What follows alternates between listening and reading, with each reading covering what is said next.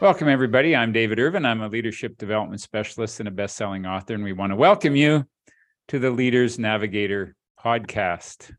What's uniquely special is that I'm doing this podcast together with my daughter, Hayley, and I'm so excited about this opportunity to work jointly on this project that we are so passionate about, both of us. Welcome, Hayley. Good to see you. Hello. Nice Good to have to see another you. episode together. How's your life these days? It's good. I'm just recovering from a bit of a cough. So that's why I might need to mute myself a few times to cough into my elbow. But otherwise, so far, so good. How are you doing, Dad? I am excellent. We are shoveling ourselves out of some spring snow. Spring is just not liking, coming out of hibernation really quickly here. So we're It's very snowing. funny. I have a student who was spending this year from China at our school. And so this is the first time she's ever lived away from home and the first time she's ever been really to Canada. So she's been here since September. And she was telling me, she's like, everyone was always said that Canada only has 2 seasons, but now I see what they mean. And I was like, oh, what are those 2 seasons? She says, winter and pretty much winter. I was like, yeah, you're right. Sounds about right. Yeah, that says it. Says it. Well, my dear, you have a very fascinating topic today. So tell me about some of your thoughts about what you thought we might have a conversation about. Yeah, so it's been brought up a lot with my students, and I've been thinking about it a lot, and especially over, I just had, my spring break a couple weeks ago, so I've been doing lots of reading on it. But it's the notion of masculinity. And I think there's been a lot of focus on feminism for the last 70 to 100 years, which is wonderful, and the different waves of feminism. And that was a big focus in a lot of my university courses, and the feminist angles of anthropology, feminist angles of psychology, feminist angles of sociology, of literature. But there has not been that much of a focus, at least in my perspective, of masculinity. And so, and I look at my students, and a lot of the female students are very, very quick to talk about toxic masculinity. And it's a point of conflict amongst students, and it's a very interesting topic, especially as we start to see people like Andrew Tate and these other hyper masculine machismo internet celebrities get into all kinds of fiascos online. And yeah, so I'm just really curious about what you think about where this toxic masculinity comes from. Why is it, why are some of these ideals, especially in the midst of these feminist conversations and these women rights and especially in terms of like the Me Too movement and everything like that, why there is such a reluctance to talk about masculinity in a healthy way, and why there's such a toxic elements of this machismo, this hyper masculine attitudes that just don't seem to go away, and if anything are getting worse. Well, certainly the height of feminism came in the 60s. And rightfully so. We've had generations of men who simply go to war, go to work, and come home and drink and abuse women. And under the patriarchy, there's been a need for an emergence of true masculinity and a consciousness of that, certainly in the last 50, 60 years, that's come to a surface. Your notion of toxic masculinity, I get it, but one could argue that they're really, if it's toxic, it's not really masculinity. So I could argue that that toxic masculinity is really a myth, because if it's toxic masculinity, it's something other than masculinity. But I get the picture of that, and I would love to explore the roots of where what we call toxic masculinity. I don't use that term, but I certainly get the indicators of what the label is today. So let's understand the development of the masculine. That's really all I can really relate to, is that within myself. And maybe you can talk about the evolution, the development of the feminine. But the development of the masculine, first of all, we're born dependent. And we bond with usually the mother, but we can bond with both parents. And then as a stage of growing from dependence, let's face it, even though we would love our children to be obedient and dependent, I don't think we want them living with us when they're 50. Mm-hmm. So there's a biological response called adolescence, when hormones take over and boys become self-centered, egotistical. We're going to show our colors. We're going to prove ourselves. And it's this foisting into the transition to adulthood. And they're not nice to be around. There's a sense of entitlement. There's a sense of competitiveness. And that's what we call adolescence. Now, it's a stage in the development toward adulthood, toward true manhood. And there's a task that's necessary. First of all, team sports, in your world, fine arts. When we use our physical prowess to prove our masculinity, to be noticed. It's this sense of putting a competition to put ourselves above others. It's a natural stage and in the development of men. And it's very important. It can be very helpful for boys to play in sports. For this reason, what's necessary task is to go beyond adolescence into the next stage of being initiated from adolescence into manhood. And what boys need is they need older, loving men who bond with them, who can put them in their place, who can tell them, you know what, you don't strut your strut, is that a right word? Strut. You don't strut your manhood around the family and swear at your mother. Inappropriate, unacceptable. And they replace it with mentoring and move them toward this adolescent, boisterous, audacious, egocentric state, to a state of using that energy to serve a greater cause, to move into the service of their community, to move into wanting to be a contributing member of society. And so they take that masculine energy and make it pure and healthy. Now, if that initiation doesn't happen, what happens is that young men stay stuck as adolescents. And they stay stuck in that, and you understand what that's like to live with adolescent boys. You work around them all the time. So if you can imagine that adolescence not being initiated, the absence of an older, caring male community that's mentoring them into adulthood, what happens is that they get stuck there, and you see adolescents running gangs, running companies, abusing women, because they never get out of that adolescent stage, because if the sense of entitlement, because the initiation didn't happen. And that's what we're seeing today, is a void of initiation of boys coming into our culture. And so my message today is that you older men who have connected to your masculinity, which we will talk about in a minute. What does that really mean?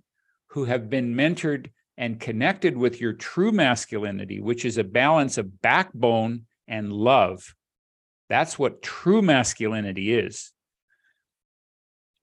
Mentor, find a young boy that you can connect with and mentor. Now, there's no question that women have an impact on boys and that can have an impact on that initiation process. But it is my experience that ultimately what young boys need is an older male to show the way. And a lot of it is putting them in their place. A lot, and you see this in your school. The male teachers say to young boys, inappropriate behavior. But there has to be a whole community backing them, and there has to be enough of a relationship.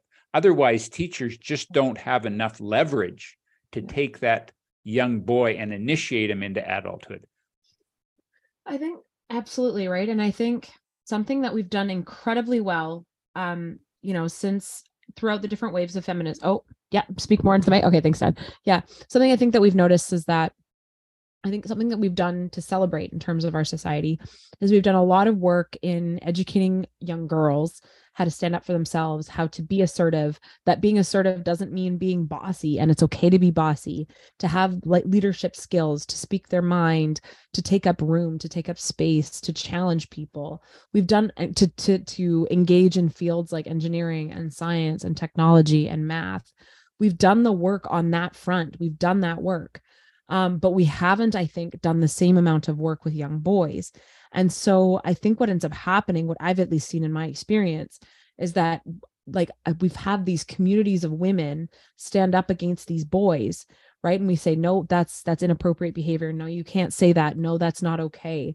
Right? You need to watch what you say, that's sexist. They've taken up the space. They've taken up they're not afraid to call men out on that. But what at least I've noticed happening, and this comes from myself as well, as a female teacher calling out the boys of their attitudes, is that because the response is it ends up it with a lot of shame, with a lot of embarrassment. They're not given a platform to talk about their emotions the way girls are given a platform to explore sports, to explore technology, to explore engineering, right? We've done so much work socially in getting girls into those spheres, but we haven't conversely done the work on getting boys to talk about their emotion, on being vulnerable, on being genuine, on being authentic, on talking about like the healthy elements of masculinity, right? About what it means to take care of people, right? What it means to protect, right? What it means to listen and to be kind, right? We haven't done the same amount of work for young boys. So when they're looking for guidance, when they're looking for these older men, when they're looking for the Ted Lassos, if you will, because I do want to talk about Ted Lasso too, because I think that's a really cool phenomenon on television right now. That, they're looking for these leaders, and what they see, especially on these online spheres, what they see is these Andrew Tates, these hyper masculine people, giving them a space, giving them somewhere that they can feel heard, because all of these women are telling them that they're wrong, they're bad, they're not worthwhile just because of, their genitalia, essentially, right? That they have all these expectations that they have to meet. And then, that their older mentor ends up being somebody quite harmful, right? Someone quite sexist, someone quite super masculine, right? And that's where they stay in their adolescence. You know what I mean? Absolutely. And I think women have done, in my opinion, a better job of mentoring young women in the initiation process to say, you can find your voice, you can find your strength, you can fit anywhere in the world, and really help empower them. Just as young boys are looking for role models to help them, but they need role models with men of character. And I don't think us men have really done our job to really mentor. We've been out working, but have we really done our job of initiating these young boys? I'm not sure. And I think too, men have also, I think, done some work as well, looking out for women in the best of ways, right? Like looking at the Me Too movement and responding in a way of allyship, right? And looking at LGBTQ people and done so in a way of allyship, right? But I think that through all of this focus on giving appropriate attention to these marginalized groups who have not had attention for centuries, right? We've ignored a really important group that, from their perspective, luck of the draw, they've been born primarily as cisgender, heterosexual white men, right? Through luck of the draw, right? And they're not given, like, because they've been given so much power, so much responsibility throughout history, right? For hundreds and hundreds of years in the Western world, now that these young boys are now saying, okay, well, now you have to watch out for this. You have to watch out for this. You have to watch out for this. You have to watch out for this. You have to watch out for this. Right. And they're not given a platform to talk and engage in these discussions and ask questions, and to, be vulnerable. Right. So what I really love, and I know you've been watching Ted Lasso too. I feel like Ted Lasso has come along at just the most perfect time, because here you have this, for those of you who haven't watched the show, you have this American football coach who's been hired to coach soccer in England.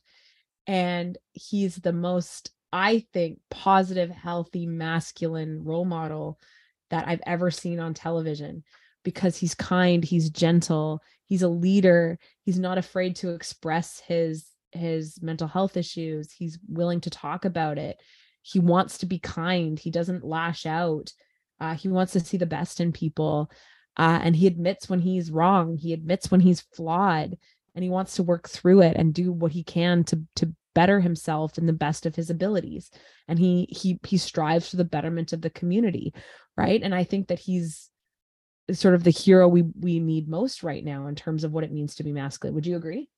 I would absolutely agree. And we don't have a lot of real good role models in our world for what it means to be masculine. So maybe I can just backtrack a little bit and just share my own experience with this.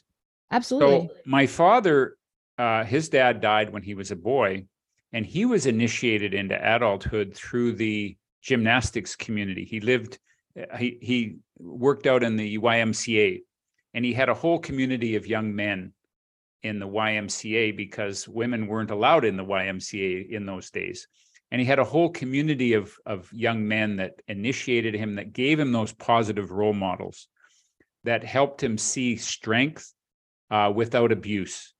As we say, love without power is codependence, but power without love is dominance. And what we need is love and power, and love and, if you will, backbone. So, yeah, I mean, Ted Lasso has this subtle strength that's there, that he doesn't compromise his strength, but he has this feeling vulnerable component.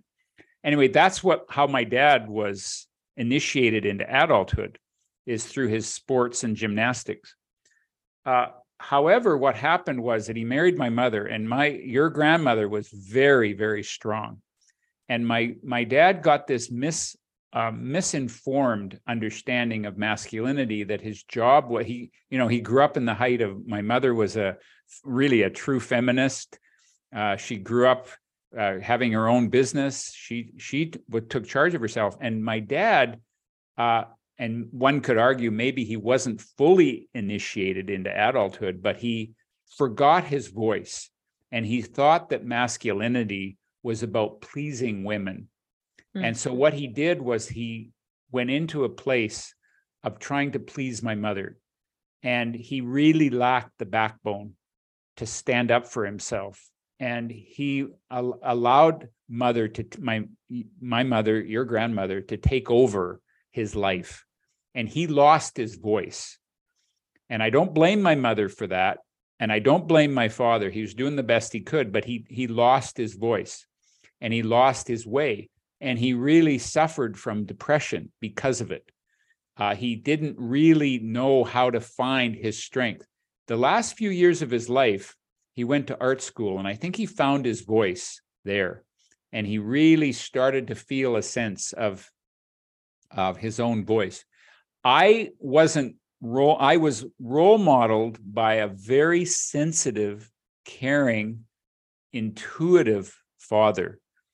But I wasn't necessarily really role modeled by a man who had real good backbone and real good strength. So I've relied sometimes too much on the business community. It's one of the things I've been involved in the business community for the last 30 years. And I've, many of my clients who have hired me to come in and build relationships and this soft component, I'm going to say, human component in companies, I've gained a lot from the men that I've met in my work who have modeled for me this sense of going for your goals and having clarity and having good strategy, and haven't always been attentive to their emotions.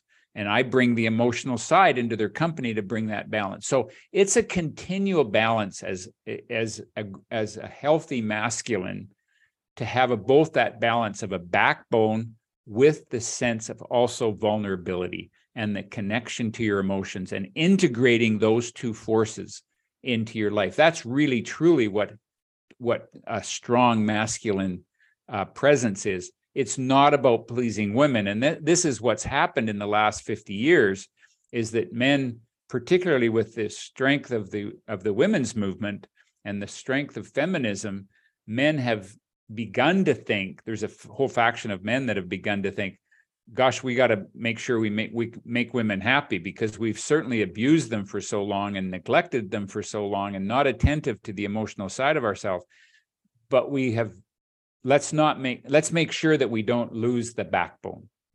Well, even too, like, I think, and that not just making women happy, but I think they've gone the complete opposite, right? It's that, oh, we're not supposed to make women happy. Women deserve this.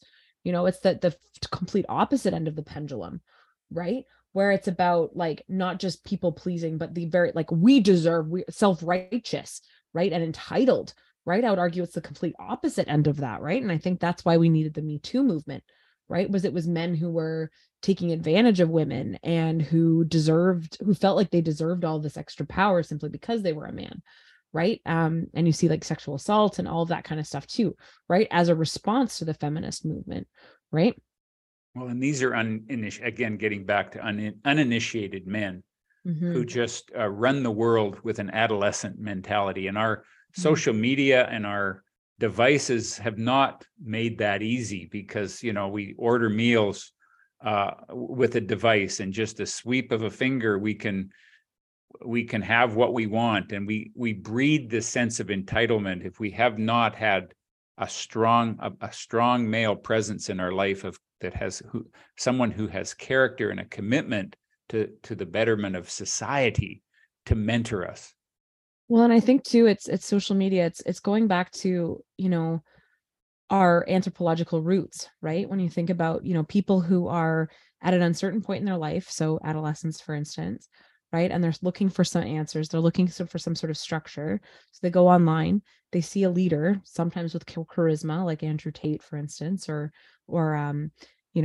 Donald Trump in some ways, right? They see this charismatic leader, they listen to them just the way that they would have in a religious movement, 100 years ago, 200 years ago.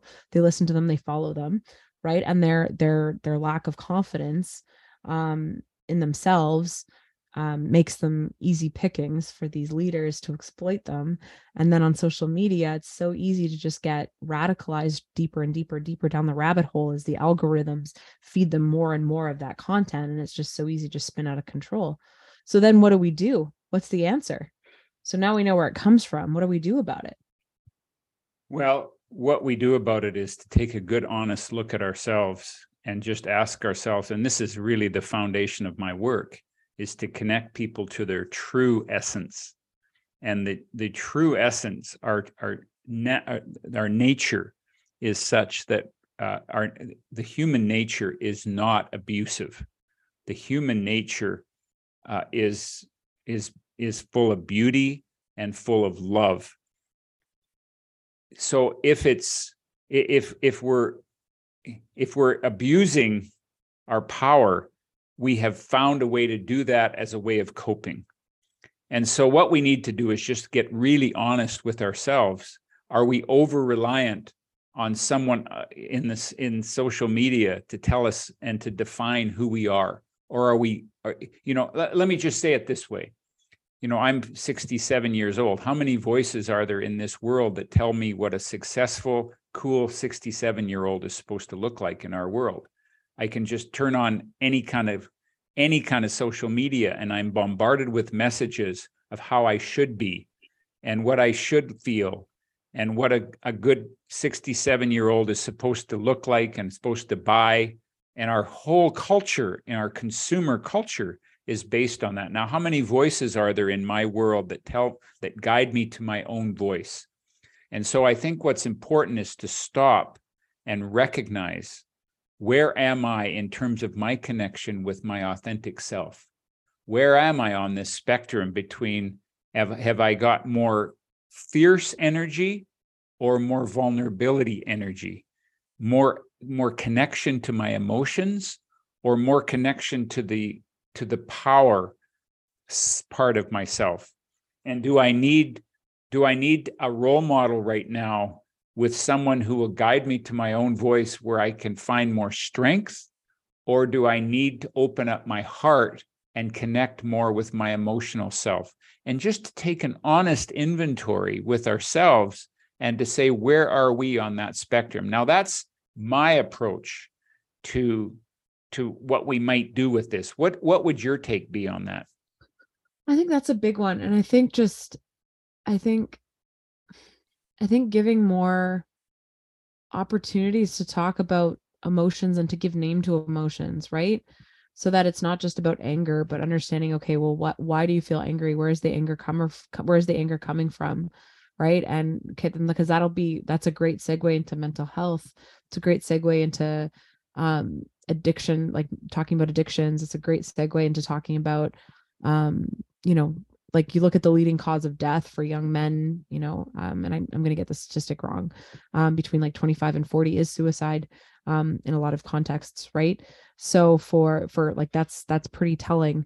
Right. And so, giving these platforms and trying to work together to get rid of the taboo of talking about your feelings and, getting rid of those phrases about like men don't cry or man up, or, you know what I mean? Like, like those really, really harmful set phrasing. Right. And, if somebody looks like they're like wanting to talk about their mental health, like really being open to it and getting rid of, and, working on that all together. And it's appreciating our humanity. This is what I love about that statement that you've just made there. It's appreciating and valuing our humanness, instead of putting us into roles that men aren't supposed to do certain things and women aren't supposed to do certain things. It's appreciating the full spectrum of our humanity. And this is Definitely. really the work that I'm doing. And this is what my life is about, is bringing the sense of humanity to the world. Definitely. Through caring. Yeah, I like that. Caring. Well, there's certainly no easy answers on this. I hope that we have raised some more questions for people. I hope we've raised some conversations about this. Would love to hear, as we wrap this up for today, what you're grateful for today. That's a good one. I am grateful for a husband who challenges me to think about things differently. So, I was just thinking about this with, it's so interesting because he and I have had lots of conversations about what sexism actually is, and intentional versus unintentional sexism in the workplace and things like that. And, he obviously grew up with, 2 older sisters and an incredibly strong mother. So 3 very, very strong, headstrong, independent women. And then, so talking to him about that, but also too, in terms of, this is not really related at all, but, well, actually it is related. A field that I, for a long time shut myself off from because I thought it was a boys field was video games. And so I was not open to learning about video games, appreciating video games as important storytelling devices. And so he's been really teaching me about like the value of it. And it's choose your own adventure stories. It's escape rooms, it's puzzles, it's characters, it's stories, it's all of the same stuff that I love about books and literature. But it's just a more immersive, interactive form of media. So yeah, so there's me checking my own bias. Well, and again, you're going to see my bias here. I have a bias that this can be a great tool as long as there isn't an absence of older men who are guiding them into character, who are saying, how do we use these games to connect with yourself so that you can be of service in the world, so that you can somehow or other help other people. What's really neat is like, because now with this, and this is probably a whole podcast of its own, But as video gamers are now having children of their own, this is what I'm learning, is that now the types of video games that are being made are meant to be more cooperative. They're meant to be played together, and they're meant to be, they're a lot more family focused and fun in terms of that regard, right? It's not just the pew pew pew, shooting, let's play war, but there's a lot more story and co-op options about it that I completely was shut off from and had no interest in learning, and now I'm getting a whole new appreciation. So that's what I'm grateful for. Well, that's amazing, and I think that gamers can have a great opportunity, and for men who can influence gamers to learn about that world, to learn about that side of the world, and say, hey, how do we apply this to making the world better? Definitely. Yep, definitely. What are you grateful for, Dad? Well, I'm continually grateful for a daughter that will have these conversations with me. I'm immensely grateful that you have an interest in this and that we will grow together here. And I feel very supported in my work. And I'm just delighted that you're interested in this. I love having these chats, Dad. All right. Well, I hope that we have provided some good conversation for our listeners. And until next episode, everybody stay real.